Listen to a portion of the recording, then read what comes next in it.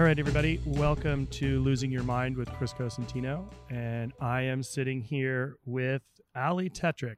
So for those of you who aren't familiar, she is a Dirty Kanza winner. She has raced on the Women's Pro Tour all throughout Europe. She has also done multiple, you're on 2 Gravel Worlds? Yeah, I'm on 2. 2 Gravel Worlds. And a plethora of other wins. I mean, I'm going to let her go through her win roster because I can't keep up with them all. But, you know, the interesting part is that Ali is based here in Petaluma and has transitioned from the road to the dirt and is racing the gravel scene. She is a huge ambassador for Specialized and multiple other companies. I mean, she's been working her butt off and racing her butt off for years. So, and I think one of the things that, you know, Ali and I, you know, talked about a lot today on our ride on the little narrow gravel roads that we rode on, is about our brains. And I think that's something we'll get to a little bit later. But Ali, welcome. Thank you. Thank you so much for having me. I feel right at home here. So thank you so much for having me. Definitely connect on a lot of levels, from good food, bike riding on everything from pavement to dirt, and enjoying the good life, right? Yes, for sure. Very much so. So let's start how did you get onto the bike, and because you didn't start early, you started later, right? Yeah, so I actually was born and raised in California, born on a cattle ranch in Los Alamos, California, so pretty far from civilization, and then grew up the rest in Redding, California, so super NorCal. Whoa. Yep. So working cattle ranch, my parents still have it, so I didn't do a ton of organized sports until high school. Played tennis, and I ended up playing tennis in college on a full ride scholarship, NCAA tennis at Abilene Christian University in Abilene, Texas. Wow. And studied biochemistry, and honestly, the bike was probably the last thing from my mind, because I thought bikes were pretty dorky. We you know, you wear those like tight little outfits that have all those colors on them, and I didn't really think that was my calling. My grandfather, who didn't start riding bikes until after the age of 50, Army veteran and contractor. And he kept telling me, "Ow, you could go to the Olympics. You could come ride bikes." And I'm like, "Look what you wear when you ride bikes, man." Like, I'm wearing tennis skirts. I want my nails done. I like those visors. Like, that's what I've got, you know?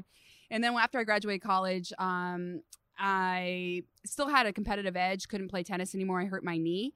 And so I started running, which turned into triathlon. And eventually I was like, well, maybe I'll try this bike racing thing my grandpa keeps telling me about. And by the way, I mean, my grandfather did pass away this last year, which was super hard for me at the age of 87. But he was still riding his bike until 87. He has 17 national titles to his name. I mean, the guy was fast. But that's amazing. Yeah. Longevity in sports is crazy. So one day I just showed up in Colorado with a bike, and I'm like, all right, Grampy, I got it. I got a bike, and I showed up to a couple bike races and won them, and got invited to the Olympic Training Center, got a pro contract, raced for the national team, all within 6 months of starting to ride a bike. I'm going to tell you, I pinned my number upside down, couldn't clip in, and fell over at a couple start lines, but it's been a wild ride. So 10 years later, here I am. That's amazing. And I mean, it goes to show you, like, if you want to do something, you have the skill set. You can just do it. Yeah, I mean, you can go and do these things. Like, I grew up with a pretty athletic family. My dad is a really avid cyclist. My mom plays great tennis. He played football for UCLA. You know, like, we're a pretty active family. But growing up in a ranch, like, you're not doing all this organized stuff all the time. But once we got out to organized fun, and also you could just kind of set your mind to things, set goals, challenge yourself. You never know what you can accomplish. So let's kind of go over some of that. So, like, you went to Colorado, you went to the Olympic Training Center, you raced in Europe. You've been all over. I mean, you've raced all over. I've raced on every continent except Antarctica. See, that's amazing. Yeah. And I think it's that the sport has allowed you to travel the world. Yeah, and I never had been out of the country until I was 23 years old, and then suddenly there I am, and I'm like, cool, see you guys. And then, 10 years later, I'm sitting here going, did I just do that?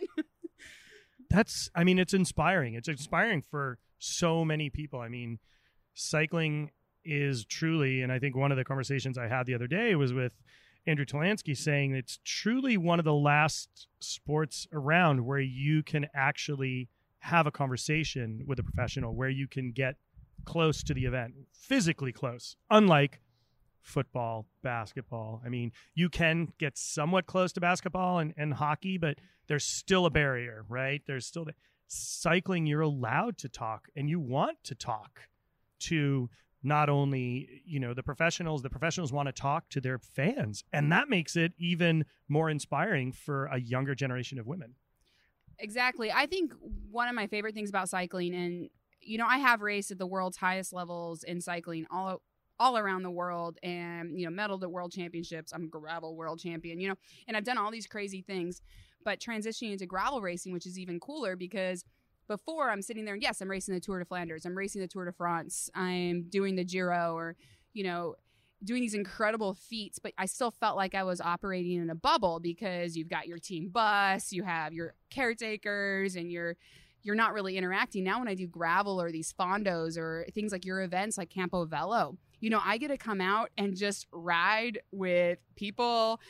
I get to talk a lot of shit or tell good stories, be entertained, and meet this audience that's supporting me and doing something I love. And they're also challenging themselves and doing this sport. And we all have this kind of same common interest. And you get to meet these crazy, like-minded people, which is why you and I are sitting here.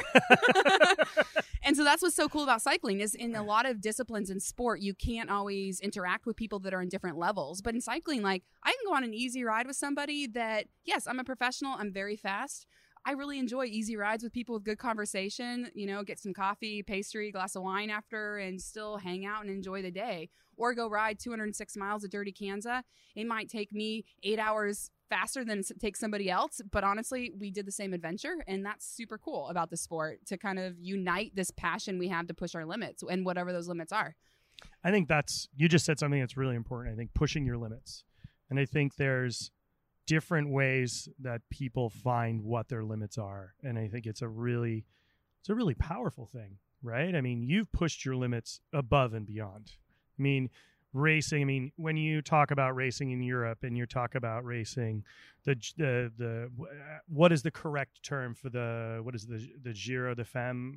They have all these fancy. Yeah, I just called the Giro. It's fine. Yeah, so there's the Giro, and then you have the Tour de France, you have Flanders, you have these events that are monumental in cycling, and you're pushing yourself beyond. Like, you put yourself in the hurt cave to finish those things, to do those things at the utmost level. And it's like, how do you find where that level is? Whether you have a coach or not, you got to find that level, then you got to break it, and then find that new level of hurt cave again, and keep pushing the hurt cave farther and farther away. Yeah, I think that's what's so cool about cycling, is that there's so many different disciplines. Like today, you and I went on a really great bike ride, but you pushed my limits, because you're taking me on what he called, I'm going to tell you, skinny gravel roads, which was a bunch of gnarly single track, which I don't do. There was gravel, and the roads were skinny.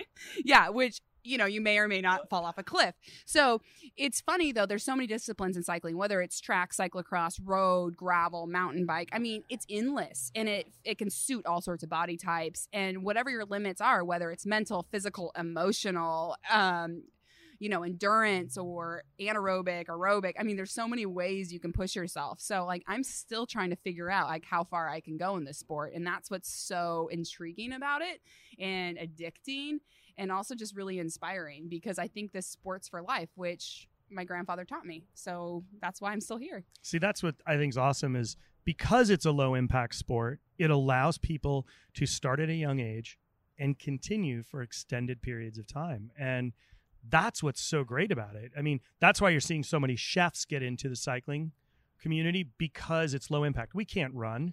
It's not good for us. We stand on our feet all day, and that's a high impact sport. But cycling, it's really low impact. It's great for your heart. It's great for your mind. You get, like we said today, we went places today and saw things that you couldn't see any other way unless you got on a bike. Well, and also I think cycling and food and wine and all the good life go really well together. And we can go out, and we're currently sitting here in Napa Valley in St. Helena, actually, But we're sitting here and we could go check out your local produce. You can check out vineyards and you can actually see where you're sourcing your food, explore new areas. And I think that just kind of fuels the soul, fuels your heart, and of course your body, because we're going to eat some lunch soon. Yes, lunch is coming. So I want to talk a little bit about the brain. And you had 2 traumatic brain incidences, I'll say. I think that's probably the safest way to say it, or easiest way to say it. And I think you had to go through a lot to get back to where you are today. And I think we talked a lot about that on our ride today, and, you know, the rife of dealing with perception versus reality of what, you know, those things are and how people perceive them from the outside, how they're afraid to talk to you about it, or they don't know how to deal with it. And I think it's really important that if you feel comfortable about sharing that experience, because when I read the article where you were interviewed in Bicycling, it was really, for me, it was really great because, you know, I have my own issues that I deal with, and you created a lot of tools for yourself to succeed again on your terms, right? And I think there's a lot of people out there who could learn from those tools. Yeah, I think this sport we were talking about is very low impact, and it is low impact until, of course, you hit the deck, which then it becomes very high impact because, you know, there's asphalt or rocks or trees or whatever. And discipline. speed. And those funny clothes you were talking about earlier. And those funny, like you're basically riding around your underwear. Pretty much. Right. And you hit the deck. And in my case, it was at 45 miles an hour to 0. And didn't slide, no blood, nothing. But I hit my head, shattered my pelvis, and was airlifted out, you know, life flight, unconscious for a while. And what year was this? 2010. And I was so fixated on coming back from that crash because I was going to go to the Olympics. I was going to do all these things. And as much as I had thought I was so much more, I realized my identity was probably all chiseled into this bike racer Allison mold because I was so goal oriented, which we all are, but I was so focused on these goals that I think I lost my identity as other things. So when I was trying to come back from this injury, I probably ignored the mental health side of things and was very fast coming back. But when I crashed again, that's probably when the lights went out because that caused a lot of extra trauma, another head injury on top of a traumatic brain injury. Had to relearn to read, dealt with a lot of mental health things like depression, anxiety, suicidal thoughts. And, you know, I didn't know I was going to make it. So I had to come back from that, which was really hard. So I had to learn to separate my identity as a professional bike racer to realize I was so much more. You know, I'm a daughter, I'm a friend, you know, I'm a sister. You're a human. You're a person. There's more to life. There's more to life than that one thing that you think you have to have. Like success has different definitions for everyone. And yes, we all want to PR or want to have the best restaurant in the world or, you know, please your customers. You know, be the best husband. You know, you all want to be these things, but you at one point need to also take care of yourself to make sure you're the best human being possible. And honestly, for me, it was by a lot of, I think, the grace of God, faith, my family, and going back to the basics to reestablish my foundation to then build back, being like, you know what? I want to go back to cycling. And my parents were terrified. They said, no, you're going to die. Like, you can't go back and race. And I said, if I don't go back and race, like, I will never do anything the rest of my life that scares me. I have to race again just to prove I can conquer this fear and conquer all these walls I've built up to protect myself.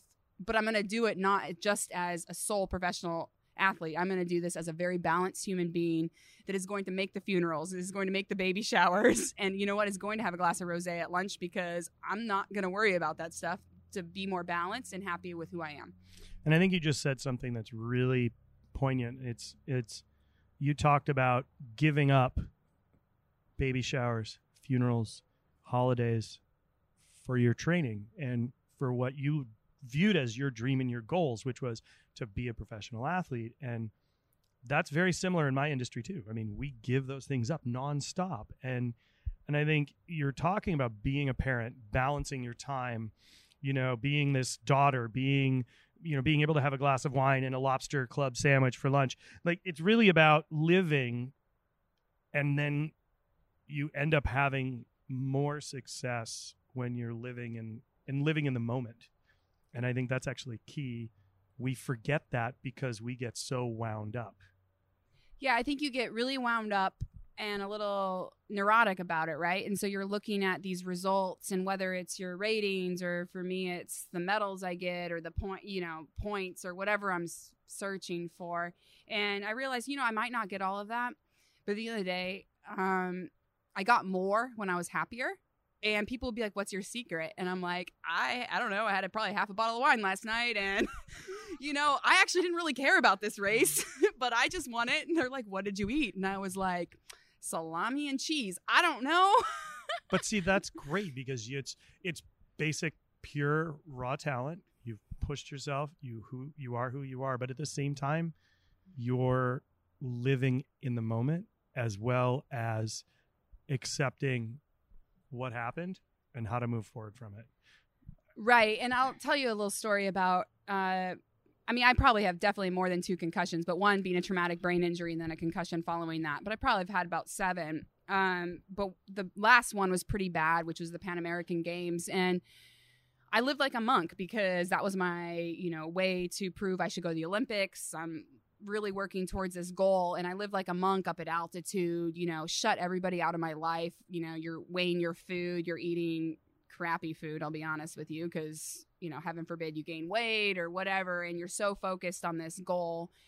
And then I failed at the event, right? I crashed, and I don't remember much. I missed turns on the course that I'd pre-written. It was pretty bad.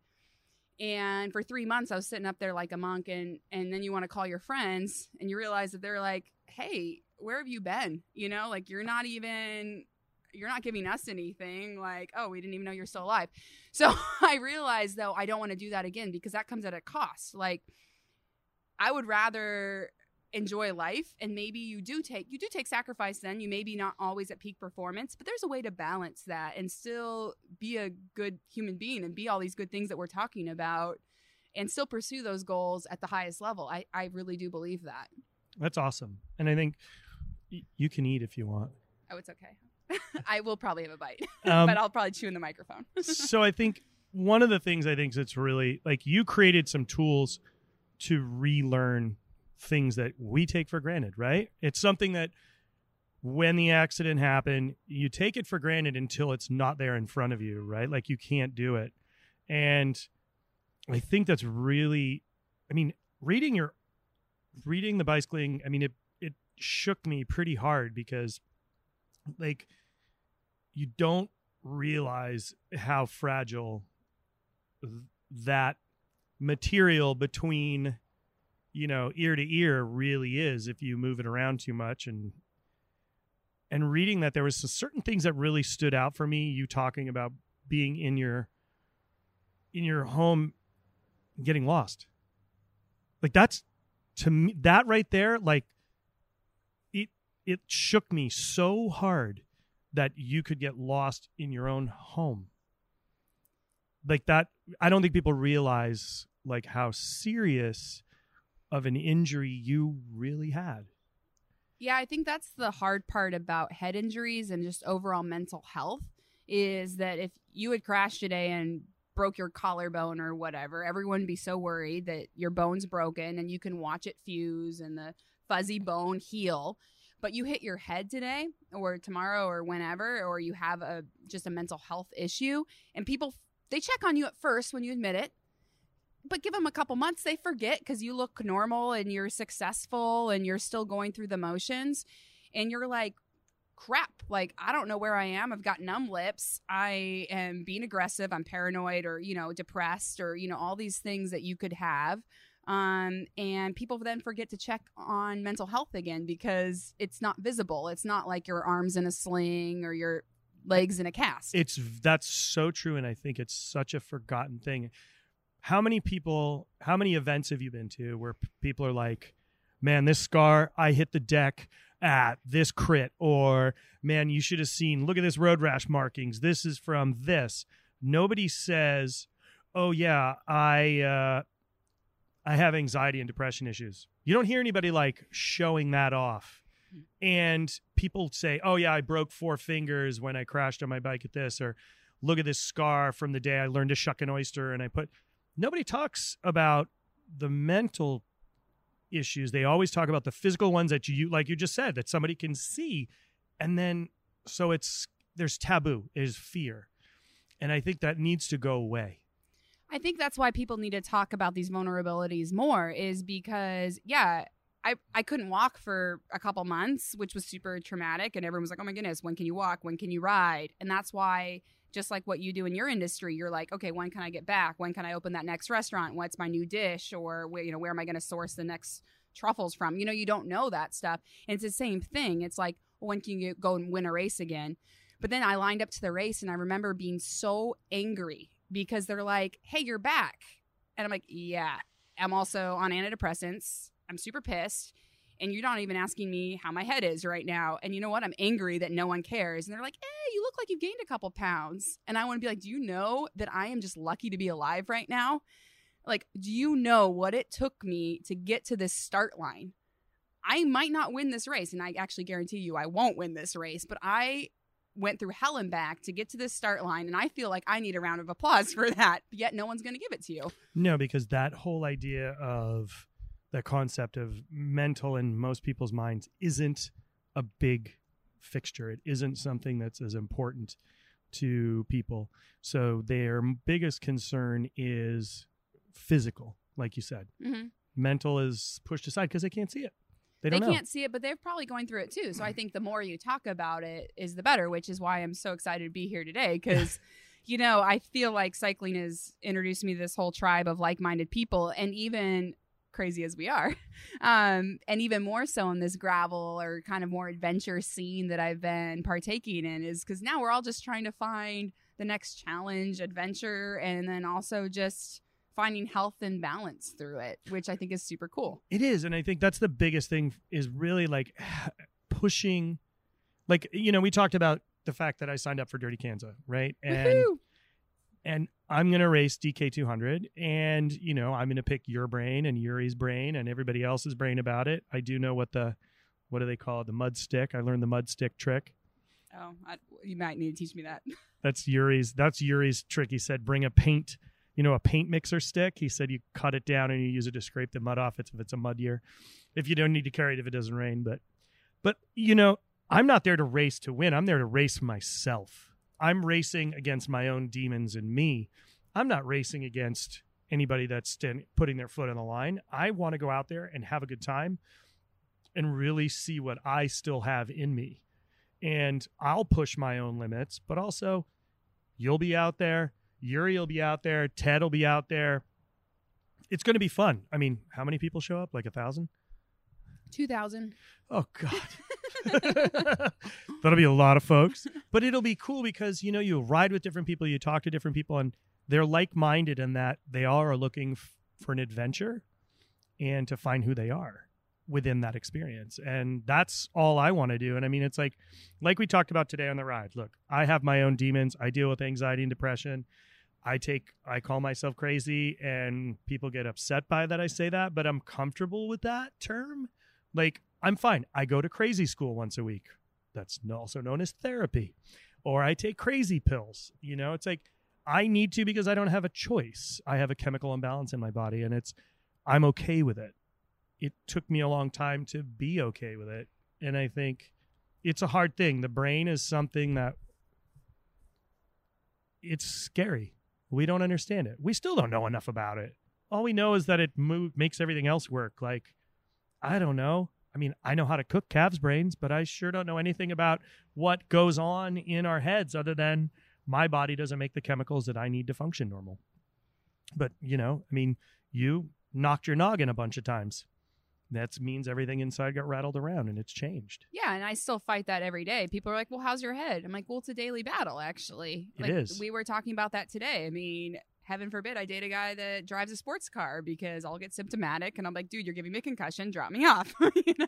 And that's a thing. Like, you have trigger things that set off because of the trauma. So you mentioned like flashing lights. So you're definitely not going to the rave. No raves, no movies with like that flashing violence. Like, that's. Yeah. So, I mean, know, but you know what's going to trigger you. I mean, for me, it could be something as simple as I start off my day and I stub my toe so bad that it just starts a downward effect. But it's how do we manage getting out from behind that is our goal every day. It's like, okay, let it roll. I keep telling myself, let it roll off your back, let it roll off your back. It's not that easy. I think it's really important to have a good support team around you. I mean, you have a very strong family. I mean, I rely on my family a lot because I feel like I've trusted some of the wrong people in my recovery process, and it's like blood in the water, right? You show a little vulnerability, oh yeah. And you have the wrong people offering you to help, It's pretty interesting. Mm-hmm. And you find out when it comes to light and you admit something's wrong, it really shows you who your true friends are, because they either stand by you and understand and help, or they run to the hills because they're scared because they don't understand the situation and they don't understand how to handle it or deal with it. And I think that's the bigger picture. People, if they don't understand, they have to say something. I don't understand. They can't just vanish. Yeah. And it's scary. I mean, because everyone deals with their own demons, or their own insecurities and all of that. So it's just, I think, making it a better conversation. And also it comes at a cost, you have to show your vulnerability a bit. And for a while, initially I had a couple articles that were supposed to come out and I wasn't ready for them to come out because I was racing these high level pro, world tour events.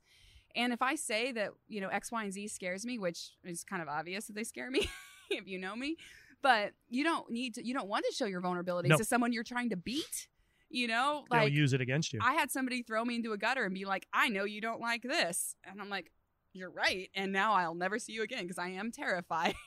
And, they're using it against you. And so I think going into the gravel scene, I'm like, yes, I am scared of this. And it does humanize the sport because I can literally tell women and men and on the start line, they're like, oh, you must be, fearless. I'm like, oh no, I am so scared of everything in life. Like, do you know me? But no, I can still line up here. And this is just as challenging for me as it for you. Like, yeah, I might have different goals than you do in this certain day, but I'm still terrified. But I think I have to face that because I think if I ignore my fears, I don't think I'd be very happy or healthy either. That's a good point. And I think the moment somebody acknowledging your fears lets you succeed, acknowledging the problem allows you to grow. Right? Right. And it's hopefully everybody can figure that out at some point. Yeah, I did go to my I do and did go to my serving of therapy or whatever, crazy school as you say, as well. And what was really important for me was to learn. I had a life coach or therapist, sports psychologist, whatever, actually asked me, said, "Okay, Allison, you're coming into the final 500 meters of a race and you could win or lose, but if you go for the win, you're going to risk hitting your head again and going back to that very, very dark place that you do not want to be. Or you could touch your brakes and possibly not win, but be safe. And you choose to touch your brakes and be safe. Are you going to be okay with it waking up the next morning, choosing your mental health over succeeding?" And I looked at her with a very clear face and I said, yes, I will choose my mental health over other people's definition of success every single time.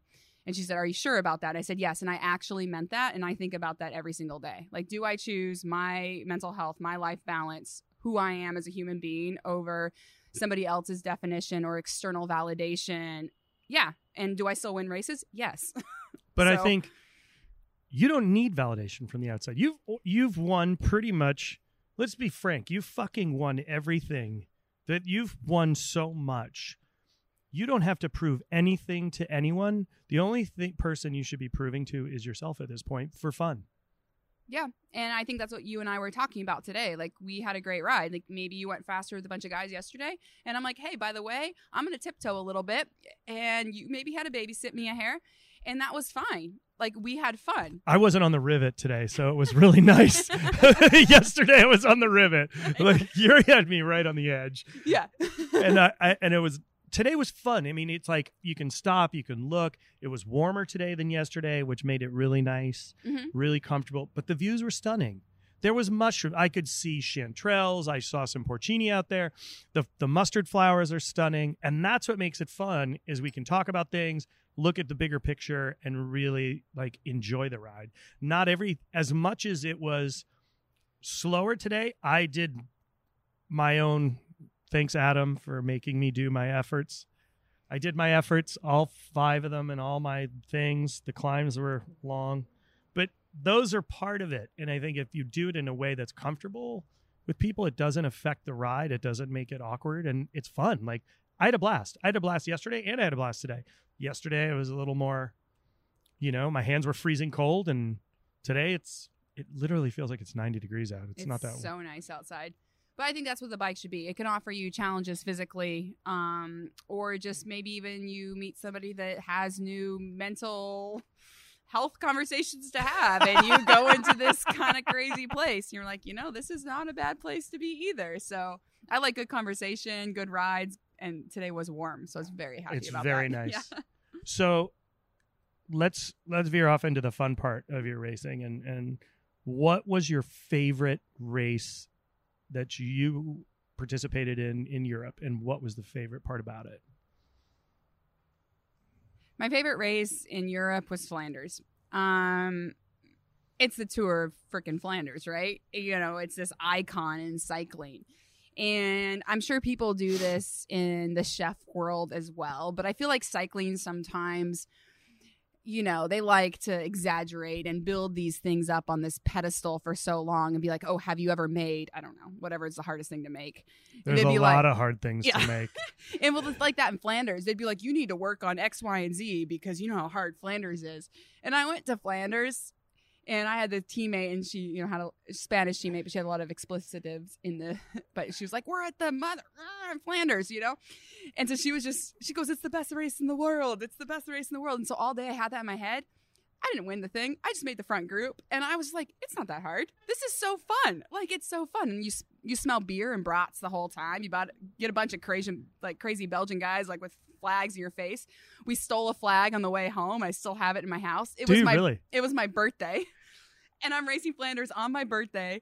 And at the end, my mechanic goes, "Oh, Principessa, I have you this flag," and the whole team signed it. And those cobble climbs are really hard. They're slippery. Everyone's telling me all the rules, like, don't get out of the saddle. You have to stay seated. It turns out, like, I'm not super small, and these climber girls are just going backwards. And I'm like, is this climb hard?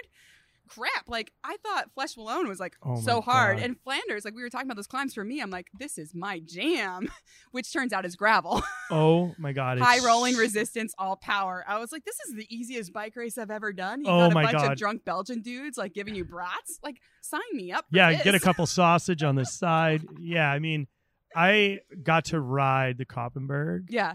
That is not an easy climb. I love it. It is amazing. But if you don't come into it with a bit of, momentum, you're hosed. Yeah. Right? Like, right. It is nonstop. But you're just bouncing around. And but to have, like, I rode it by myself. Like, I was with Terry, and we rode it. So there was 2 of us on the road. It's not like there's a cluster of people, and then you've got all these folks on the side of the road screaming and yelling, cheering. I mean, you're deafening noise from bells, right? Yeah. And you're packed. Like, you're like sardines in a can climbing up a road, which to me is completely daunting. What is the percentage of grade on that? I don't know. Hard. Hard. The percentage is hard. The percentage is hard, and it's rough. I mean, we did that the day before, and then we went out to do another ride the next day, but it was so beautiful. That area is beautiful, but it's cold. Yeah, it's cold. The couple times I did Flanders, I was actually lucky with the weather. It was actually kind of almost like a day like today. It was warmer than it should have been.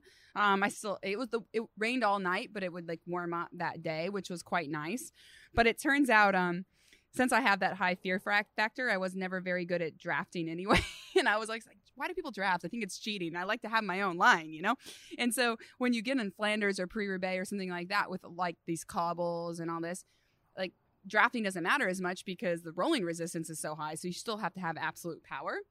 And so that's why I was like, this is amazing. I train all year for this. Like, you guys don't know what I'm doing when I get dropped, but right now this is awesome. See, that's rad. And see, like, that is the excitement in your voice about that race, and it's like that feeling. That's why people do it. That's why that's why I go to the events. That's why you race. It's that excitement and that love of the sport and that feeling of, I almost feel like riding a bike has that freedom. It's like the first freedom you really get as a kid, right? Like when I learned to ride my bike, I got to go away. Like I was like, oh yeah, hey, look, I'm like a couple blocks away and my parents aren't here. This is cool, right? That's the same feeling. Every time I go out on a bike ride, it feels like that. I think that's what the bike gave me. I mean, coming from, tennis and all these things, but the bike gave me, I call it a freedom to express myself, which honestly is not always very graceful or glamorous or pretty. There's snot. You saw it today. There's dirt all over. I'm sliding down a mountain. There's things that happen that are not glamorous, but the bike gives me the freedom to express myself, and whatever that grit and dark demons you're chasing out or euphoria at a beautiful green mountain view. I mean, you can just express so much on these emotions just on the bike that you can't see in a car drive, or, and running's great, but you don't cover the distance. I mean, today we got to ride 50 miles or whatever around Napa, and you get to see so many things, and still back in time for lunch. Yeah. And you're back in time, and yeah, people buy tour buses for that. And now I can eat this lobster club sandwich. Because you've burned enough calories to do so. Yeah. So that's your favorite race in Europe. Mm-hmm. What was your favorite in the US? And it could be anything. Can be dirt, can be whatever. I think I'll have to go to Dirty Kansas my first year that I won. Road racing, I have a ton of favorites. It's just, I guess most of my favorites I won. Sorry. But you always like things you're more successful at. Usually, yeah. That's usually the good things. But Kansas was really life-changing for me, transitioning from a full World Tour road schedule to doing something that in my feed zone, I literally had, a bottle of bourbon, Mike's Hard Lemonade, donut holes, bacon. Like, I didn't know, I'd never ridden over 120 miles, and I'd signed up for a 206-mile race. So I didn't know what my body would want, or if I flatted and crashed or something. I was like, well, I should probably drink so I at least can celebrate the day for a second and just get over myself. So, by the way, I didn't drink any of that while racing because it turns out I was having a good day, but you never know. But there was something about Kansas that I thought was super inspiring. We've talked about Yuri and then the Rebecca Rusch, of course, and they kind of encouraged me. And I was kind of having a little FOMO, fear of missing out, watching them. I'm like, that looks more fun. I'm in Europe, like getting like cow manure sprayed in my face day in, day out, and I'm like, this just... And they're looking like they're having so much fun, just like riding gravel and hanging out with people. Like that looks like more fun than what I'm doing. So I went and towed the line, and you show up there and it's 6 a.m. and there's 20,000 people cheering you on, and you just go out on this adventure. And I pushed, I guess, new limits in my body that I had never ridden over 120. And then I rode 206 miles, and I was like, oh, and I rode it pretty fast, and I met though a bunch of people, and I rode a lot by myself, so it's not like I'm riding with those people all day, but at the end of the day, we all had that story to share. So it's like sharing a good meal, That's awesome. Like you can still, maybe you didn't eat dinner with that person at their table, but you could talk about whatever you had and the wine you paired it with and what did you do that day to want to enjoy this meal? Who are you with? And it's you, who did you push your limits with? Did you try this or that? Or, and like, I found that very intoxicating, I guess, in a way. And I was like, these are my people, actually. And that's all I want to do now is go and ride as hard as I can. Believe me, I have sweat, drool, blood, everything, tears streaming down my face. It's not pretty. I'm going as hard as I can. But I'm enjoying every freaking moment / fighting a lot of demons / meeting new things inside myself I didn't know existed. and that's the best part. I mean, and this, I think, if I'm correct, this past year there was a duplicate you, if I'm correct. Did I see that correctly on social media? Yeah, I had a cardboard cutout of myself. That was still in the bar in Kansas. Is it really? Yeah, it's still Yuri's too. We're in the bar. Oh my God. Sometimes I get photos. They're like giving us shots, Oh, really? Yeah. That's hysterical. Yeah, it's awesome. So what are your upcoming goals? I mean, there's many more events. There's new gravel events cropping up everywhere. There's, you're battling your demons every day. You're pushing yourself to new limits. What's your next goal? I've been really fortunate to work with Specialized the last couple of years and, into the foreseeable future, of course. So we get to kind of define our own goals and what we want to do. And yeah, I will go and toe the line again at Dirty Kansas this year. But something that's important to me, which is probably relative to a lot of people, I think, you want to make sure you're not putting too much pressure on yourself or, submitting to external pressures either. I do joke that I started gravel racing because you lower your tire pressure and my own pressure, and I want to have fun. So I actually am looking forward to some new events as well this year. Like we were talking about, I'm going to Iceland to do a gravel event, which sounds pretty #epic. And because who wants to use the word epic? It's so overused. We're not in Odyssey.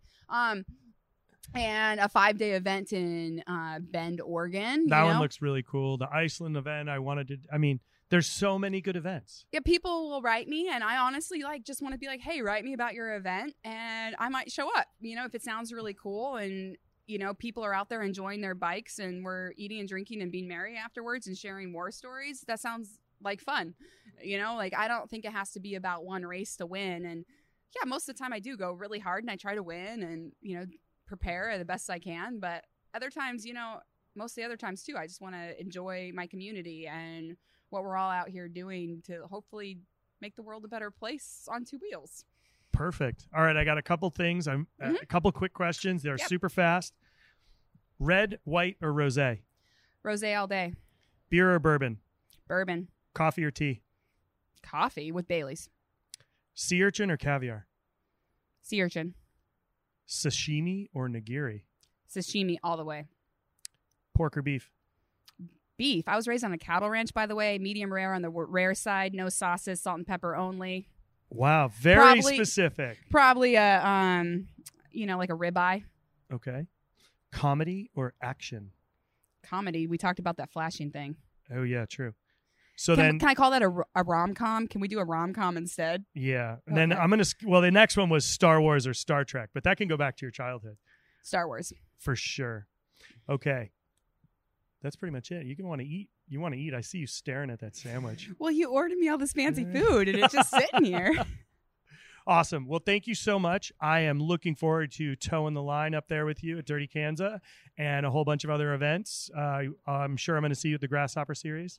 And we're bummed we can't have you at Campo Velo this year, but I'm so sad. It's all right. You'll be freezing your butt off in Vermont. Will you invite me? Will you invite me next year? Still? Of course, next year. I want it on record right now that I have a lifetime invite. You have a lifetime invite. You just have to make sure that other event is in the same weekend. Okay, I will. I promise.